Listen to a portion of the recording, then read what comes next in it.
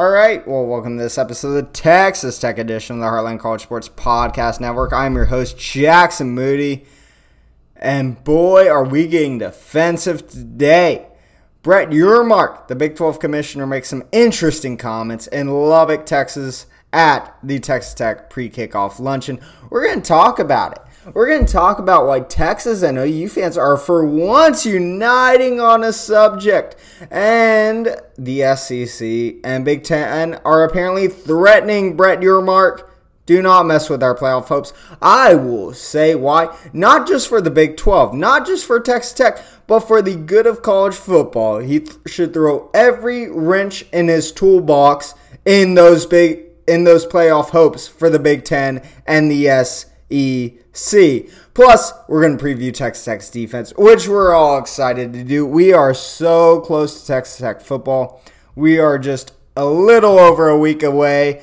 In 1 week, if you listen to this the day this comes out, by the way, in 1 week, we will have Utah versus Florida and Minnesota and Nebraska in a Big Ten conference game. Boy, we are close. We are kicking our way down the stretch.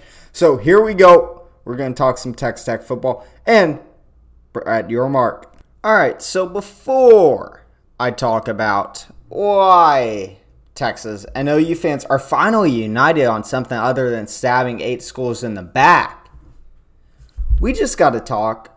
We got to play Brett Yormark's clip. So here we go. And coach, I'm not going to put any pressure on you, but I'm going to be in Austin for Thanksgiving, okay? And you better take care of business like you did right here in Lubbock last year.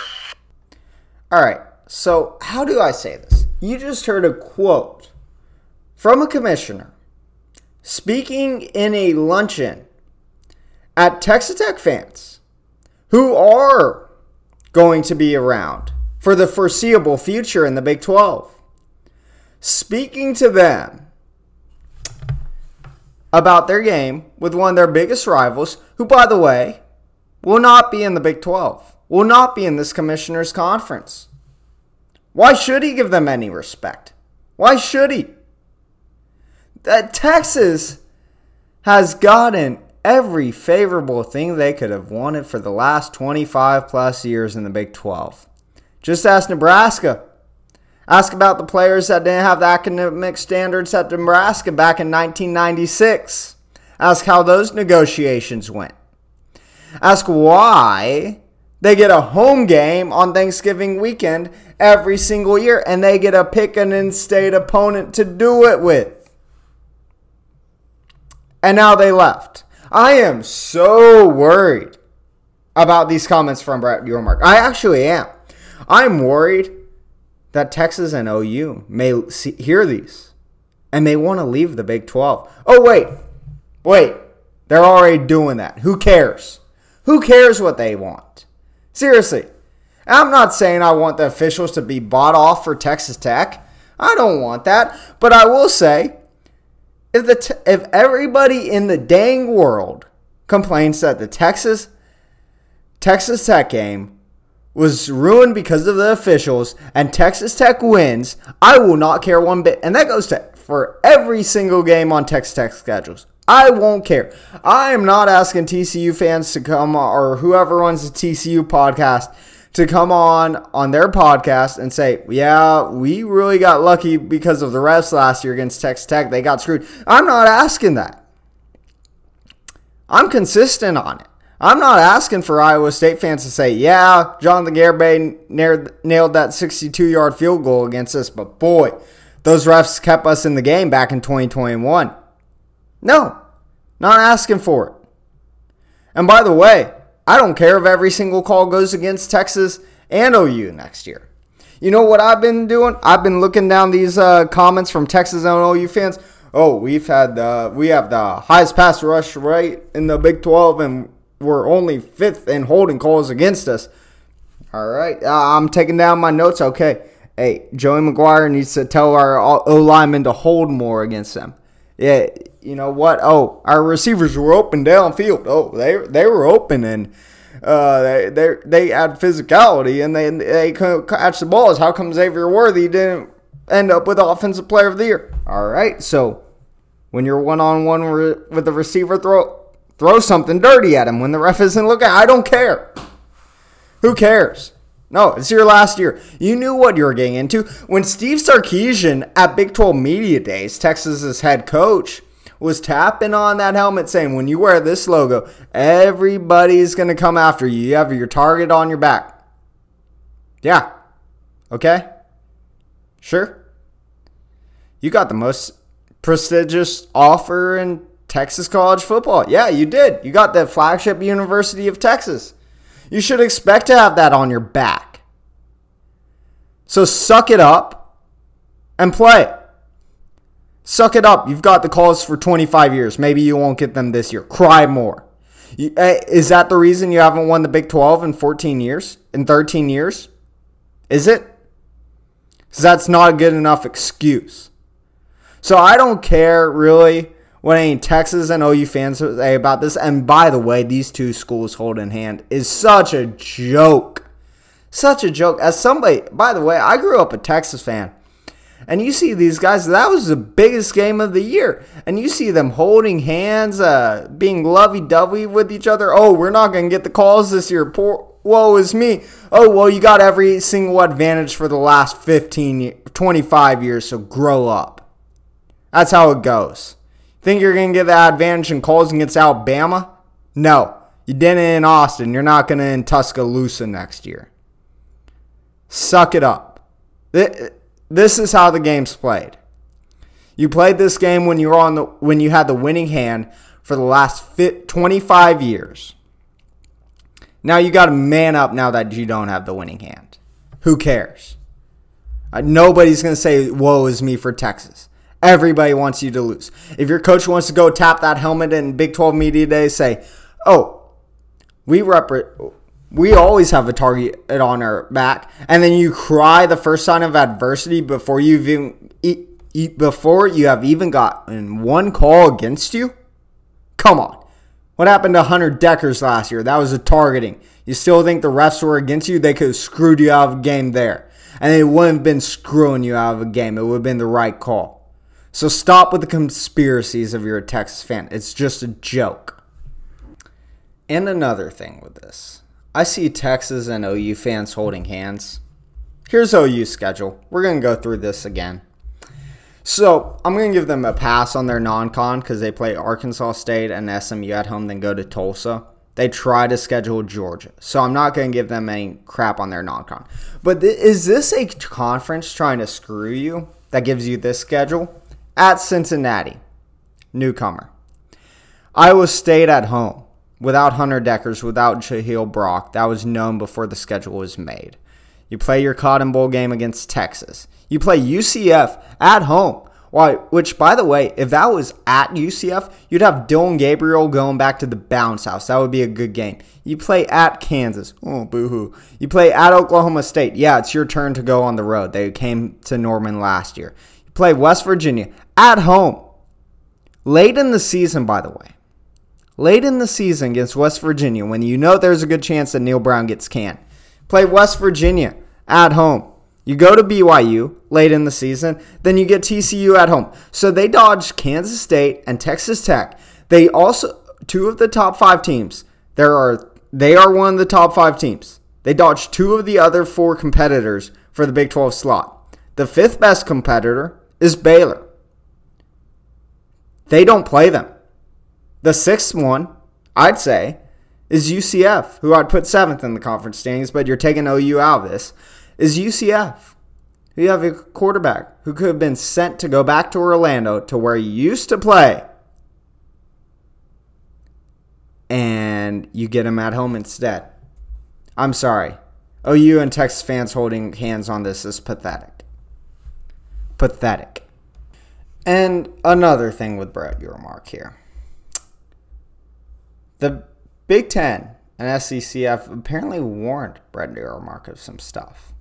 Quote, one source cautioned to the Post that the other conferences risk implosion along the lines of the Pac-12, which greatly overvalued itself in network rights negotiations. They got that right. If they stand too obstinately in the way of what the Big Ten and SEC wants. Now, this is, of course, coming because the Pac-12 imploded. And the original deal was for 6 conference champions to get in. The highest 6 rated. And 6 at-larges get in. Seems fair. Seems fair. You give every power conference a berth, plus 1 G5. Well, now, the Big Ten and SEC want to renege on that. And now, I'm not saying that 6 conference champions should get in. I think it should be 5 and 7 at-larges. And I think that's fine. Give every power conference a berth. Make the conference title mean something. Make it decide who gets a first-round bye. And give a group of 5 a chance. Maybe 2 if one P5 conference champion isn't that good. Maybe they get 2 automatic berths. But the SEC and Big Ten want to cut that out and go to the 12 best teams. Okay. So I remember watching right after the college football playoff got implemented when both Baylor and TCU got screwed. But I remember one thing more specifically. Watching that game. Watching a game with Boise State. And they were talking about if they can go undefeated. Not that they were guaranteed a spot, but that they had a spot available for them. How has that worked? How has that worked for Power 5, for non-Power 5 conferences? How has it? Well, I can tell you in 2016, Western Michigan went undefeated. They were ranked 15th. 15 in the country after going 12-0. They didn't even get a crack at the playoff. They got a crack at the Cotton Bowl game, which is fine. But it wasn't a playoff game. And they only lost to by one possession to number 8 Wisconsin. Seems like maybe they deserved a chance. And by the way, that was a team that was a Wisconsin team that only lost by 7 to the Big Ten champs back in 2016. Maybe it didn't work out for the group of 5 that year. Maybe it'll get better. Well, surely it got better the next year, right? I mean, in 2017... UCF went 11-0 in the regular season because a couple games got canceled because of a hurricane. But they went 11-0. They beat a ranked team in the American Conference Championship game. And what were they ranked? 12th.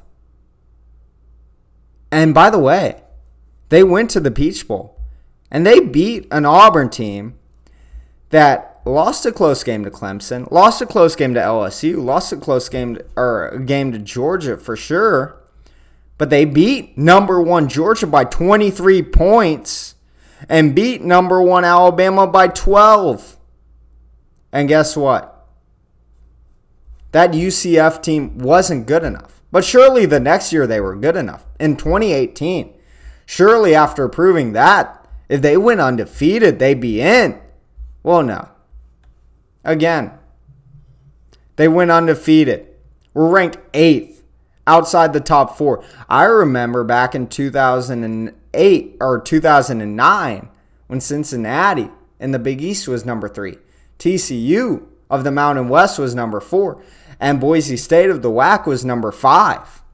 But now this team, in a conference that branded itself as a Power 6, that had Memphis, SMU, Houston, Cincinnati. They had to play Memphis twice. That tried to schedule North Carolina, and it got canceled because of Hurricane Florence. They went undefeated. The year after they beat the team that beat both the teams that played for the national title. They were left out of the playoffs. They didn't even get a sniff by the committee. And yes, they lost to LSU by 1 possession. And finally, Cincinnati broke through in 2021. But that was after they went undefeated in 2020 and got left out again. So I do not trust whatever format they're concocting. I do not trust whatever selection committee they put on board and whatever resources they pour into it, whatever they do, whatever standards they have, whatever metrics they use. I don't trust that. And Brett Yormark is right to fight this tooth and nail. Because you do not know how they're going to screw you, but they will find a way to. because they did it to the G5. And if you don't think they'll find a way to do it to the Big 12 as soon as they get the chance, you're gullible. I'm sorry, you are. Because they did it to the G5, they will do it to the Big 12, they will do it to the ACC, they will do it to anyone they can until it is a 2-conference system. And right now you have the playoff that gives you access, and by the way, they still need that NCAA March Madness money. And guess what? Arizona and Kansas are in the Big 12. So is Baylor, so is Texas Tech, so is Kansas State, so is Iowa State, so is West Virginia. Big names in March Madness. And this is the time to make your move and to stop this if you're Brett Yormark. But enough on the negativity, because we got year 2 of Tim DeRuyter at the helm of Texas Tech's defense. And we have, so I'm using our lads right now because our first depth chart has not come out. Wyoming's has. So that gives us something to preview for next week, which we will talk all about previewing a football game. Can you believe it? It was that day in Gainesville when we lost that Monday afternoon if game that Texas Tech Sports ended, and we have finally made it. And we are using our lads for a depth chart. But next week, we will have a depth chart. We will be talking Texas Tech versus Wyoming. Here's what we got on our depth chart right now. So we're going to start with the defensive ends. On the left side, Miles Cole. I don't think anybody's complaining. He had a really good bowl game. Joseph Adetorade is backing him up here. And Joseph Adetorade is a guy that Joey McGuire talked about. Well, we may redshirt him. I think that would be a bad move. I think he is too talented to redshirt, and he said it himself. He said he's too tough to bring off of the defense. He's too tough to bring off the field and only use for 4 games. In the center at tackles, you have Jalen Hutchings and Tony Bradford. Amarion Banks and Quincy Ledet would be your guys coming in. And Quincy Ledet is a senior transfer. So if you don't know about this guy, he actually has 2 years of eligibility left, and he is former teammates with Miles Cole on the defensive line from Louisiana Monroe, the fake Louisiana. My cousin was a trainer for Ooh La La, Louisiana Lafayette, the true Louisiana. But he was teammates with Miles Cole at Louisiana Monroe. He appeared in 31 games, started 18 over his 3 years there. Combined for 76 tackles, including 28 solo, including 6 for a loss and 4 sacks.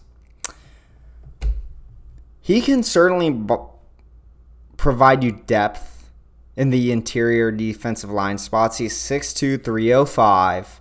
He's from Orange, Texas, so it is a Texas guy coming home. Not coming home too much because there's a good chance that Monroe's closer to Orange than it is to Lubbock. But he is a guy that not only could provide depth for you this year, but can start for you next year when Hutchings and Bradford transfer out. So his minutes are going to be interesting to watch for everyone. After that, you have Steve Linton, obviously a guy who right now is going top 100 in the NFL draft on most people's boards, despite barely making any starts at Syracuse. But in a new system, people believe with his frame, he'll be able to thrive there. And I believe that too. When you look at Steve Linton, he's a guy that certainly has the potential to thrive at Texas Tech. He did not get the opportunities at Syracuse, but in his limited time, he did look good there. He's 6'5", 215 last listed by 247 Sports. He's stronger than that right now. He's a guy that has a perfect frame for Texas Tech to develop. And when you hear about Syracuse, they were talking about, they didn't have like a strength program. He looked like he was starving. Imagine him with a full summer in Texas Tech strength program. This guy is going to be a difference maker for Texas Tech. And I will say, I wrote a article for Heartland College Sports. I think I was wrong. The more I hear about it, the more I think about it, I put Dre McCray as a difference maker. I think, and I mentioned Steve Linton, that it was a close call between them. I think Steve Linton is a guy that is a difference maker. The question comes down to the linebacker position. So you have Josiah Pierre, Jacob Rodriguez, and C.J. Bakersville as our linebackers right now. C.J. Bakersville being the star. Now, just remember this. Bryce Ramirez also played in the linebacker position. He can go there as well. Ben Roberts and Tyreek Matthews are the backups listed on this. Ty Kana, by the way, a redshirt freshman out of Katy, beat my Pflugerville back in, I believe, the 2007 state championship. But we'll leave it past that. We'll give him a pass on that. Ty Kana is the guy that I would really watch right here. Jacob Rodriguez, by the way, started as a quarterback at Virginia. Is a linebacker now. He has athleticism. We saw a good amount of Josiah Pierre. C.J. Bakersfield is a guy that really interests me, by the way. He was at San Diego State last year. He had a good year there, by the way. He was a 6'2 safety who is also 210, probably added some weight. He can plug into that spot that we had Marquise Waters at. And the good thing about him is he isn't just a one-year rental either. He is a junior right now. So he has another year of eligibility, which means he will come back on this line. Now, we talk about our cornerbacks, Rashad Williams and Malik Dunlap. Rashad Williams, he had a play against Texas that people forget about, where he somehow battled to knock a ball away. He's a super senior. He's experienced. Malik Dunlap, much the same, super senior. But the guy behind him, Marion Horn, on this depth chart. And by the way, Braylon Lux, we'll talk about in a second. Marion Horn is a guy that I'm really interested in. He was the top recruit in Matt Wells' last class. Remember, he was a Matt Wells recruit, and Joey McGuire retained him. He was out of Oklahoma, didn't see much time last year, but he was a 4-star player. He has something there. And then Braylon Lux. This is a guy that we need to talk about. And sure, he's more of a depth piece, but he's out of Fresno State, who had a good season last year. He has 2 years of eligibility remaining. Last year, he had 2 interceptions, in his time at Fresno State, he had 89 tackles, 2 interceptions, and 11 pass breakups. He started 22 of 27 games as a Bulldog. He's not a guy returning home from Texas. He's from California. But he is a guy with the build that Joey McGuire wants, and he has the speed that Joey McGuire wants. And you know what? If the guys that have been recruiting and offering Will Hammond, while he only had offers from Incarnate Word and UTSA, and now after they get him, he has offers from Tennessee and A&M, want this guy? He's a guy I'm not worried about. Then the safeties, you have Dedrion Taylor Demerson, who, the Rabbit, I don't think there's any worry about that guy. That is an all Big 12 player right there. And then Tyler Owens, who, by the way, he is replacing Reggie Pearson. He is not replacing him because Reggie Pearson wanted to seek greener pastures. Tyler Owens is a freak of nature and is replacing Reggie Pearson's because he beat him out. Because when he was healthy in practice, he proved it. Got the start in the bowl game and shined in the bowl game against Ole Miss. This defense should be better this year. And yes, I know that we are losing Tyree Wilson. We also won 3 straight games without Tyree Wilson. And not to say he wasn't a beast and he's not going to do great things in Las Vegas for the Raiders, because he will. But you have Miles Cole, who shined in the bowl game. You add Steve Linton. You have Jalen Hutchings, Tony Bradford, a year more experience. The only thing that concerns me is in the linebacker position. Can Steve Linton step out and play pass defense when he's called upon? Jacob Rodriguez flashed last year, as did Josiah Pierre, as did Joseph Adetorade. C.J. Bakersfield is proven. He has 3 years of experience in a college program. Ty Khan is a redshirt freshman. There's a lot of options here for Tim DeRuyter to work with. There really is. And I do not see defense as a weak point on this team. And when I see people talk about how, well, defense was a weak point for Texas Tech last year, I just don't see it. I don't see it. I mean, we had a bad start against OU, but we came out really well. Our defense practically won us the game against Iowa State. Our defense locked it down against Kansas. Our defense kept us in the game against TCU. They're put in bad positions against Baylor, but that defense in the second half against Texas was good, other than one final drive. I don't see defense as an issue on this team. I don't think anybody really should. This is going to be a very good football team this year. Right now, they're put at 7.5 wins. You got to hit the over on that. They're put at plus 1,100 for the Big 12 title. If you are a gambler, hammer the over and hammer the Big 12 title. Maybe not hammer the Big 12 title, but put something on the Big 12 title, because this team, Texas Tech, has never had a better chance to win the Big 12 title than they do this season.